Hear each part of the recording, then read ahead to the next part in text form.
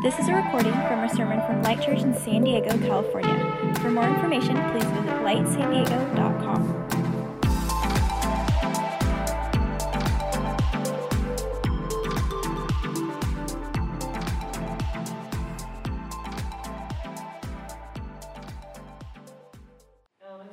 Tonight is going to just dive into some really foundational, core stuff for us as human beings.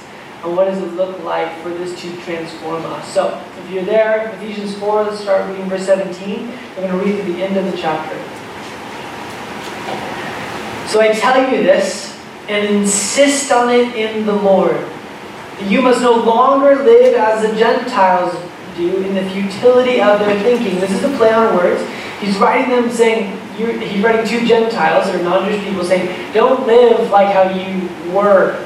You have a new identity now that runs richer than even your ethnicity. It's something that's at a soul level of who you are. And he says they were living in the futility of their thinking.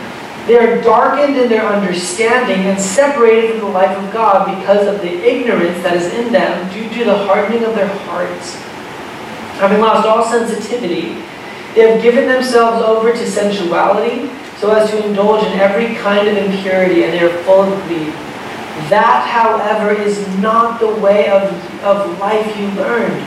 When you heard about Christ and were taught in Him in accordance with the truth that is in Jesus, you were taught with regard to your former way of life to put off your old self, which is being corrupted by its deceitful desires, and to be made new in the attitude of your minds, and to put on the new self, created to be like God in true righteousness and holiness. Verse 25. Therefore, each of you must put off falsehood and speak truthfully to your neighbor, for we are all members of one body. In your anger, do not sin. Do not let the sun go down while you are still angry, and do not give the devil a foothold. Anyone who has been stealing must steal no longer, but must work, doing something useful with their own hands, that they may have something to share with those in need. Do not let any unwholesome talk come out of your mouths, but only what is helpful for building others up according to their needs, that it may benefit those who listen. And do not grieve the Holy Spirit of God, with whom you were sealed for the day of redemption.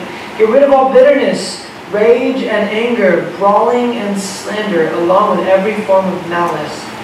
Be kind and compassionate to one another, forgiving each other, just as Christ God forgave you. So, he's writing this church, and this is that long, lengthy passage that can really be summarized into two categories that he's trying to get at. Number one is your mind, and number two is your mouth. He's trying to tell this church that the starting point for you to start living out this high calling is you have to change your thinking. Right?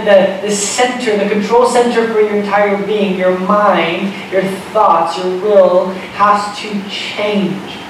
Because your imagination and the way that you put thoughts together and your desires are all backwards.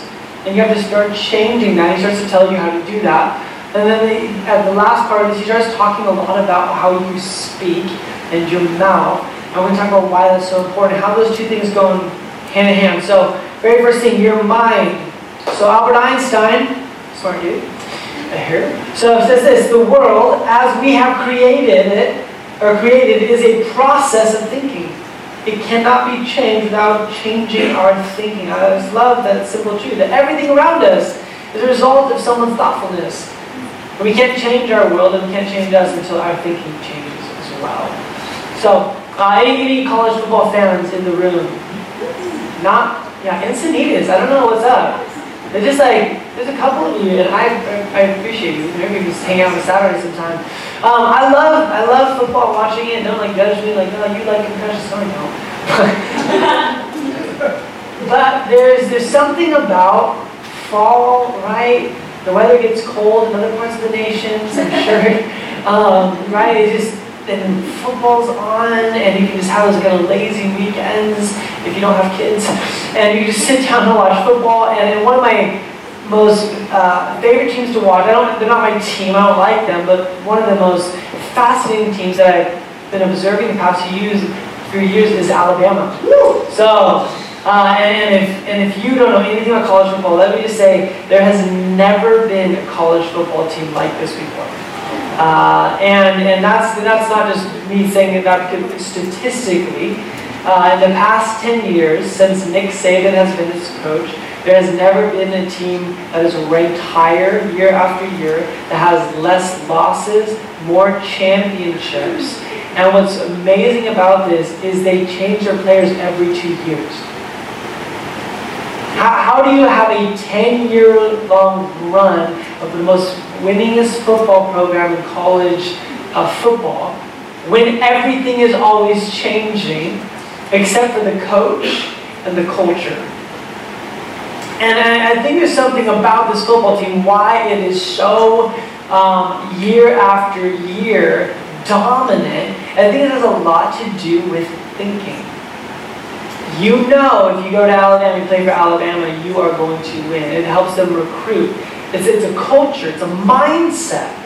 And so one of the things they do, and they have a whole department there for sports psychology that helps create this culture of winning, is if you're an opponent and you show up at Alabama Stadium, over the locker room, you'll see this image right there. This is what it says, the fail room. So you're Ole Miss, you're Tennessee, you're LSU, and you're there to play, you're Georgia, you're there to play your rival, right? Auburn, across town, you're there to play Alabama. This is where you get ready, is the fail room. This is banner just painted over you, and they now have the psychological exercise to not read it or believe it.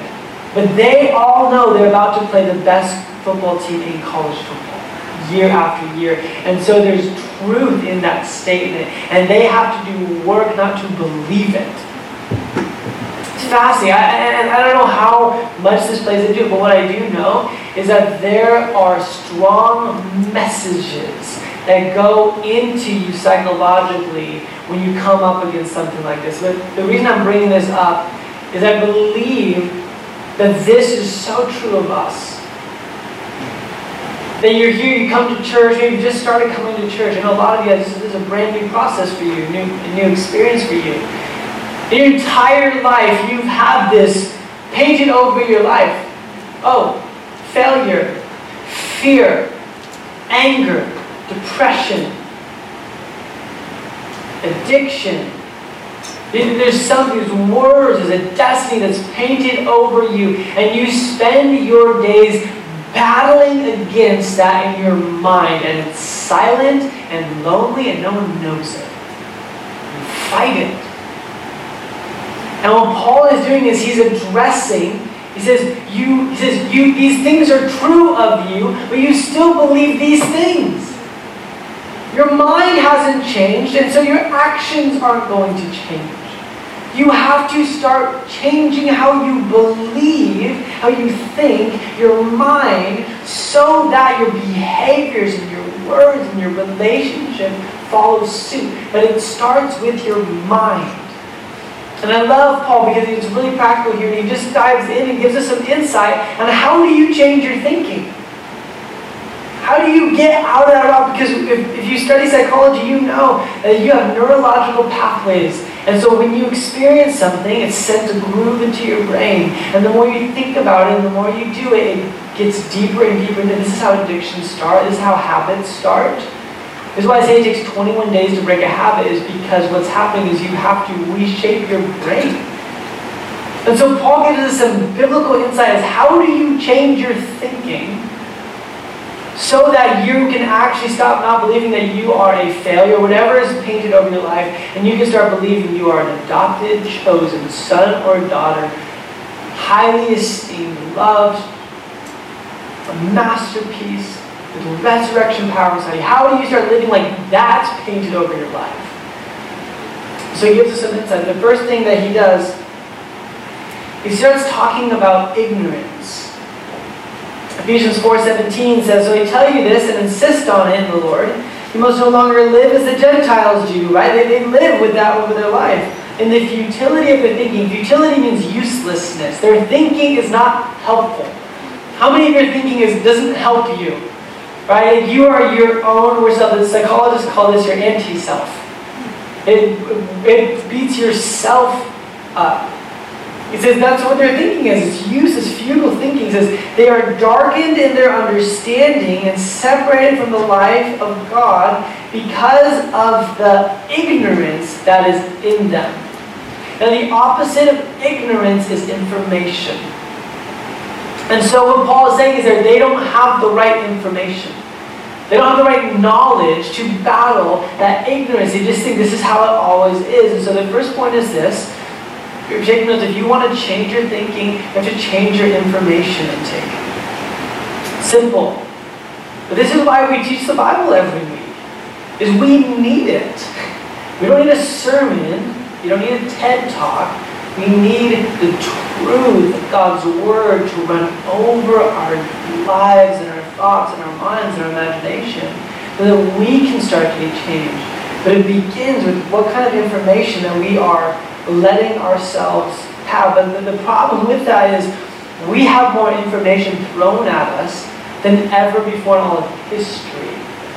The University of Southern California, who is my favorite football team, did a study in 2007 about information. Now this is obviously even surpassed their research, but their research states that 100 years ago people were lucky to read the equivalent of 50 books in a lifetime. But now, in 1986, the information that people would intake was about the equivalent of 40 newspapers, like an 86-page newspaper. Remember those? It was the equivalent of about 40 newspapers a day. In 2007, the invention of the iPhone came out. Facebook became public for everyone. And so it's obviously beyond this. It went from 40 newspapers a day of information to 176 newspapers a day of information. Some people believe that we receive more information in a day than people in the Middle Ages received in their entire life.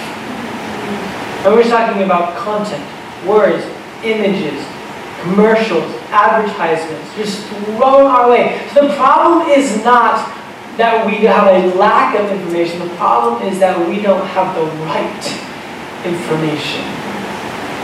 Right? We don't have the right information. And just something I thought was really amazing is that the amount of information that is currently, someone they figured this out, nerds, and I'm just going to cite their nerdy, geeky stats that they did. This is pretty incredible.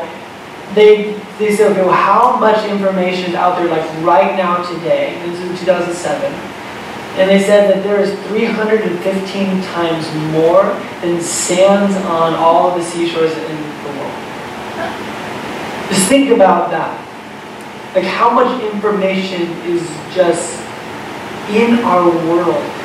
But then he flips it and he says, but what's more amazing than that is less than 1% of how much information is in one strand of DNA that makes up a human being. Feel special? It reminds me of that verse in Psalm 139:17 says, how precious to me are your thoughts, God.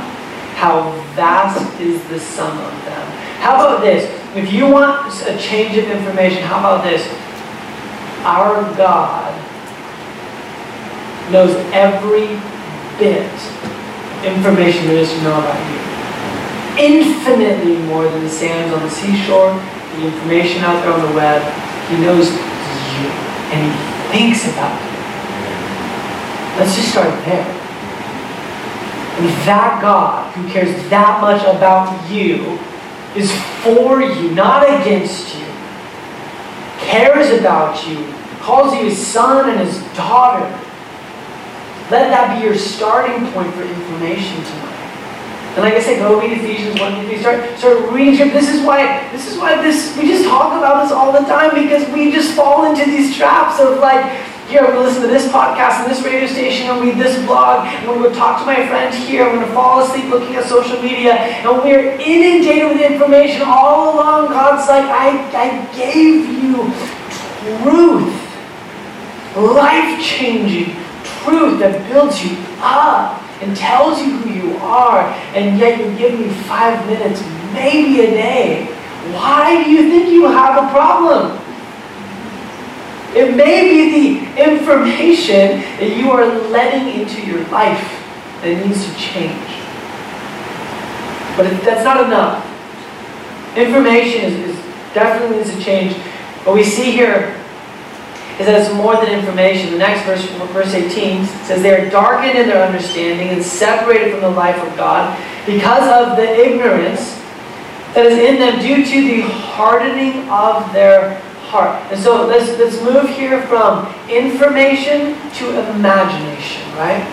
Let's move from here from knowledge to meditation. What actually grabs your attention, and where do you put your mental energy towards? Because what he says right here is, hand in hand with their lack of knowledge, is a callousness of heart. They're numb. They've lost feeling. Because they have let things go over them and hit them so many times, they have lost feeling altogether. It's so interesting because there's so many times in my walk with Jesus where I'll hear him say something, and the problem is I've known that for years, but I've never let it sink in. Because the problem is not information, the problem is the callousness in my heart. I can't let it get from here to here. And Paul says this is also the problem. And so as we're looking at this, and we're talking about regaining feeling and regaining focus on this, that means that we need to actually change how we're addressing not just what we're looking at, our mental energy, what we're focusing on. Because what happens, I don't know if you're like me, so much of what gets my attention is what worries me, what I'm not good at, what I'm trying to control. That's what gets my thought life. I think if I think about something enough, then I'll fix it. If I worry about something enough, it won't happen. None of these things, by the way, are true. I remember having my first anxiety attack 9 years ago and having a couple of them and being so freaked out by them that I started having anxiety worrying about my anxiety.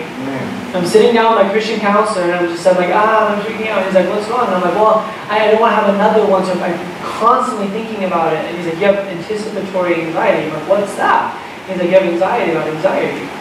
I'm like, yeah. He's like, you know why? He's like, because you think by worrying about it, you're controlling it. And he's like, how's that working for you? And he's like, it's not. Joyce Myers offers some insight. She talks a lot about biblical meditation. It's a refocusing on truth, God's word, what he says. And she says this is so brilliant. She said, if you can worry, you can meditate. Because worrying is just meditating on your problems.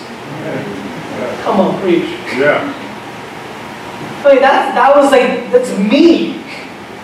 Like, I'm great at meditating. Are you kidding me? That's why I'm called Encinitas, right? This is like the Mecca meditating. Because if you can worry, you can meditate. That's all it is. But I think a lot of times we don't talk, and sadly, we don't really have a great theology for meditation because we associate it with maybe an Eastern religion or something. It's like, well, I don't know if that's really Christian, so we're just going to stick with worship and singing and praying. But this is richly and profoundly biblical. And we would meditate on the Word of God. And yes, it does look a little different. Let's just take a minute. I'm just going to give you 5 principles on biblical meditation because this will help move you from information, which is good, to focused imagination, diving in and letting the Word of God reach your callous hearts. Amen. So, here you go. Number 1, biblical meditation. It starts with you have to focus. So, Psalm 119:15 says, I will meditate on your precepts and fix my eyes on your way. I love that fix my eyes. I'm not looking at anything else. So meditation, which is for 101, focus. Sit down with your Bible, turn off your phone, okay? I'm serious, like, just get away for a second.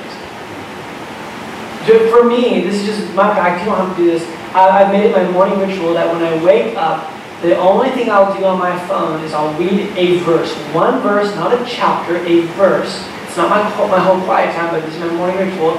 And then I'll hop in the shower, because how I wake up, and I spend my shower thinking about that verse I just read. I'm focusing, I'm meditating on just truth. It's all I want to know. is just that I want to start my day letting that wash over me, not just in the shower, but mentally. What is the truth of God? So that's number one, focus. Number two, meditation means to understand. Psalm 119:27 says, "Make me understand the way of your precepts, and I will meditate on your wondrous works." Love that. Make me understand the way. So it's not enough just to read about God's truth. You have to desire to understand what it means. How many of you guys have ever read that and be like, that doesn't make sense? Next page. You know what underlining is? It's just saying, I think I understand that one. Part of meditation is seeking out the truth of it. So get a study Bible. Text a friend. Look it up online. Get a good book. Get a commentary. Seek to understand. This is why our Lectio Divina journals we love so much. It says, read it 3 times out loud. Love it. Simple. Don't just glaze over and gloss over it. What does it say? Understand it. Number 3, biblical meditation means to remember. Psalm 143:5 says, I remember the days of old. I meditate on all that you have done. So this isn't just about meditating on Scripture. This is meditating about God's faithfulness. My beautiful wife has this saying. She says, rehearse the faithfulness of God. I love that. Because there are moments where I frankly don't feel God. I wish He was speaking to me and I don't hear Him. But you know what I can do? I can look back at the moments where I saw Him heal my daughter. I can look back at the moments when I saw Him pull me out of a destructive lifestyle when I was a teenager. I can look back and see when He showed up when I was lost in grief and depression. I can see God's faithfulness. And part of meditation is I look backwards and I remember. I think about what He's done, even if I can't see what He's doing. Number 4, biblical meditation means to worship. Psalm 1:2 says, but His delight, His worship, His love is the law of the Lord. And on His law meditates day and night. It's so interesting. You start thinking and meditating on the goodness of God, it will always lead you to worship. Amen. Man, God, you are so good. You're so faithful. Because you can't think about God's goodness and read about Him and not end up in a place of wow, wonder and awe. And the 5th thing, which is maybe the biggest that we miss when it comes to meditation, is to meditate you have to apply what you thought about, what you've been focusing on. So Joshua 1:8 says, keep this book of the law always on your lips. Meditate on it day and night, so that you may be careful to do everything written in it. Then you will be prosperous and successful. I love his words to Joshua as he's entering the promised land. Meditate on it day and night, so you may be careful to do everything that's in it. This is so essential. Listen, if you want transformation, it's not just about what you get, what you know. And it's not even necessarily even about what you focus on. It has to lead you to living it out. This is where that begins to be enforced. And just a quick analogy just to kind of prove this. I remember when I started skateboarding. And skateboarding began with information. I watched other people skateboard. I saw what kind of skateboards they had. I watched them do tricks. I watched them ollie. I'm like, okay, this is interesting. I started to meditate on it, focus on it. And I started to look at videos. I started to watch more closely. Started to focus on it. But then I started to do it. I started to apply it. I started to learn the science of it. And you know what's amazing is as I began to live out and apply what I was observing, all of a sudden my imagination was skateboarding. I would drive and I'm like, oh, a 4-stair. I could ollie that. You know? I would look up at ceilings and be like, that would be a cool skate park. You know, I would see church buildings. I'm like, man, everything about my teenage world was revolved around skateboarding because I was informed by it. I focused on it. I started to live it out. And all of a sudden, I was different. I couldn't see things the same anymore. And this is what God wants for you. Not skateboarding, but with the abundant life Jesus is offering you, relationship with Him. You've learned about it. You've focused on it. You started to do it. And all of a sudden, everything looks different for you. A really annoying boss all of a sudden is the person made in the image of God who's probably hurting and needs love. Your spouse who's getting on your nerves is actually more tired than you are and needs grace. Right? That person who's come aside and just kind of bugs you, all of a sudden you remember that God is more patient with you than you could ever be with them. You just see things differently because your mind has been transformed. Amen. Second point tonight has to do with let me actually just read this last portion. I don't want to skip on without reading the end of starting in verse 19. It says, having lost all sensitivity, they have given themselves over. This is what I mean by applying. When you start thinking about something enough, you will give yourself over to it. Whether it's a desire that's destructive, or whether it's for a mission that's kingdom. What happens if you focus on enough? You will give yourselves over to that. And in their case, it says they gave themselves over to sensuality so as to indulge in every kind of impurity. And they are full of greed. That, however, is not the way of life you learned when you heard about Christ and you were taught in Him in accordance with the truth that is in Jesus. You were taught with regard to your former way of life to put off your old self, which is being corrupted by its deceitful desires. I love verse 3. To be made new in the attitude of your minds, and to put on the new self, created to be like God in true righteousness and holiness. So just homework assignment. As you go home, as you lay in bed tonight, just ask God just two questions. Lord, what needs to be taken off? What needs to be put on? Your minds that you're thinking. And let that seep in. Let Him, I'm not going to tell you what that is. Let Him speak that over your life. And then our last point tonight has to do with our mouths. I want to just kind of give a disclaimer. I am preaching to myself. This is not a great shining week for me when it comes to my speech. This morning I literally, Augustine had somebody who was trying to whack his sister in the face. I come around the corner, bothered because I'm trying to study for my sermon on my mouth, and I literally and granted I was actually frightened he was going to hurt her, but I just yelled, and I'm like, hey! And he literally shook and started crying. And I was like, oh, there's probably a better way I could have done that. A PTSD kid. But there's this moment where I lost my temper. And there's been moments this week, my mouth has just not been what I wanted it to be. But here's what's interesting about the mouth, okay, if you're taking notes. The mouth is both a thermometer and a thermostat. A thermometer's job is to tell you what temperature it is. James says that out of the overflow of the heart, the mouth speaks. You want to know how your heart is? You want to check your thermometer? Look at your mouth. My heart needs more work than my mouth.